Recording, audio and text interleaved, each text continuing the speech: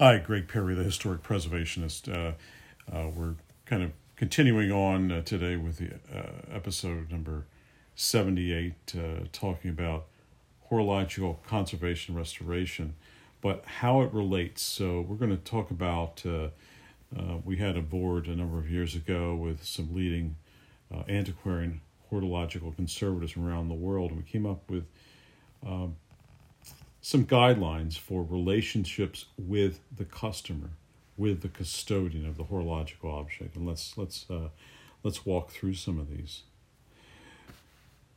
Whenever possible, the owner or custodian of an antique clock or watch brought in for attention should be able to discuss all aspects of the work involved, including cost, with the person who will be actually carrying it out.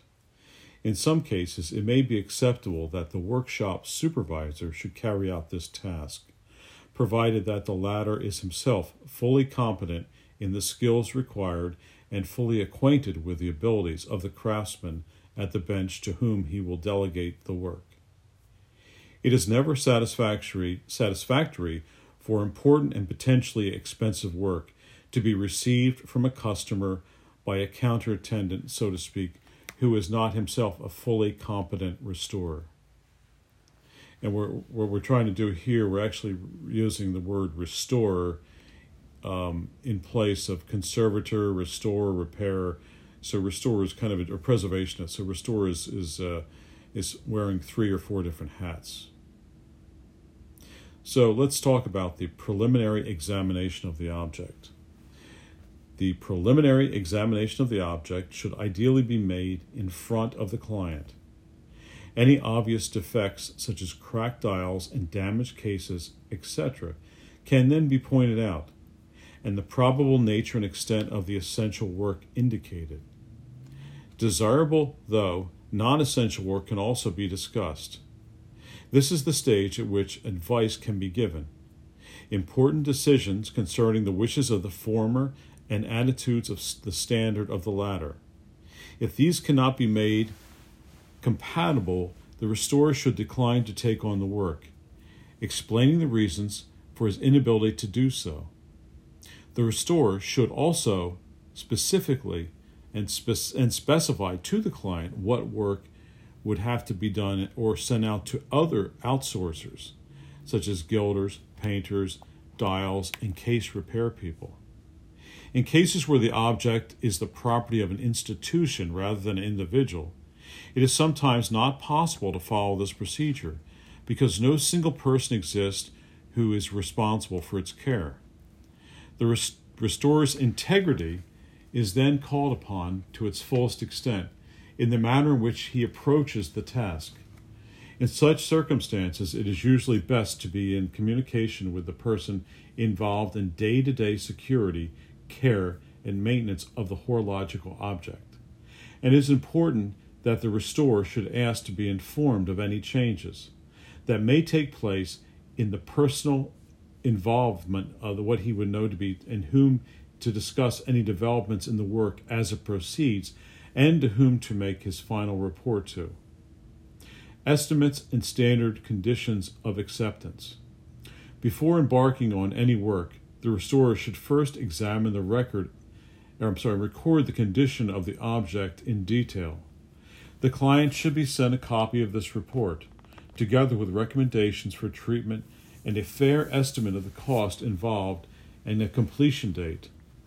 For clarity, and to avoid no misunderstanding, it is wise to state what work will be done, especially when non-essential work or only a partial restoration has been requested.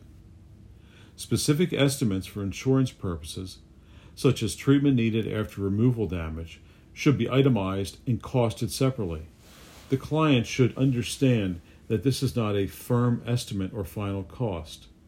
If extra work is found to be necessary, he should be informed of this, and the additional cost, therefore, the work should be started and continued.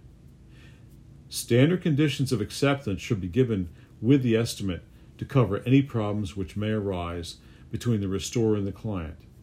These may include arrangements for insurance, notice of flexibility of final cost, and completion date and arrangements for collection and settlement of accounts. The records of work. Once a record has been made of the initial condition of the object and the necessary work that has been authorized by the client, an itemized list must be kept, for example, on a worksheet or a diary, of the work carried out, including the methods and materials used.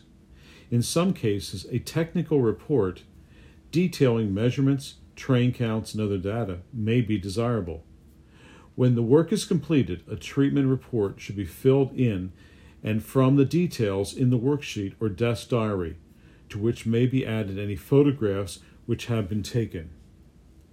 It should be stressed that all information pertaining to a client's property should be treated as confidential to the client and not to be seen or become available to other parties. Any research carried out or passing of information to other persons or bodies for the purpose of historical record must only be with one of the owner's permission, and viewing by them the object only allowed under supervision of the restorer. Records and reports are discussed more fully later on in this dissertation or this edition. Accidental breakage or damage. The restorer should undertake to make good, free of charge, any accidental breakage or damage which may occur to an object while it is in his or her care, and should ensure that all outworkers operate in a similar policy. It is recommended that the owner be informed of any such circumstances and additional works done. If major damage or breakage occurs, the restoration of which would fundamentally alter the nature or value of the object, the owner should be consulted immediately before any further work is proceeded with, so that all possible avenues of action may be discussed. It may be advisable to have insurance to cover if your valuable or rare item is being worked on, and that's for the custodian. Payments, records, and guarantees. Full payment should be required when the object is collected or delivered. The fee should take into account the time and labor involved, cost of materials, and wastage, novelty and difficulty of problems, comparative charges, and the risk involvement in treating works of high value. Restorers should be fair to both their customers and to themselves, and neither overtime or overestimate or even undervalue their services. Set fees for particular categories of work are not recommended. When work is collected and paid for, the client should be given a receipted invoice and copies of the treatment report and photographs where relevant. The restorer should make clear to the client that he will willingly and freely correct any defects or faults which may develop within a reasonable period of time and which are attributable to his work. The duration of this liability may be at the discretion of the restorer. Valuations. When giving valuations, the restorer must be aware of the possibility of their implications.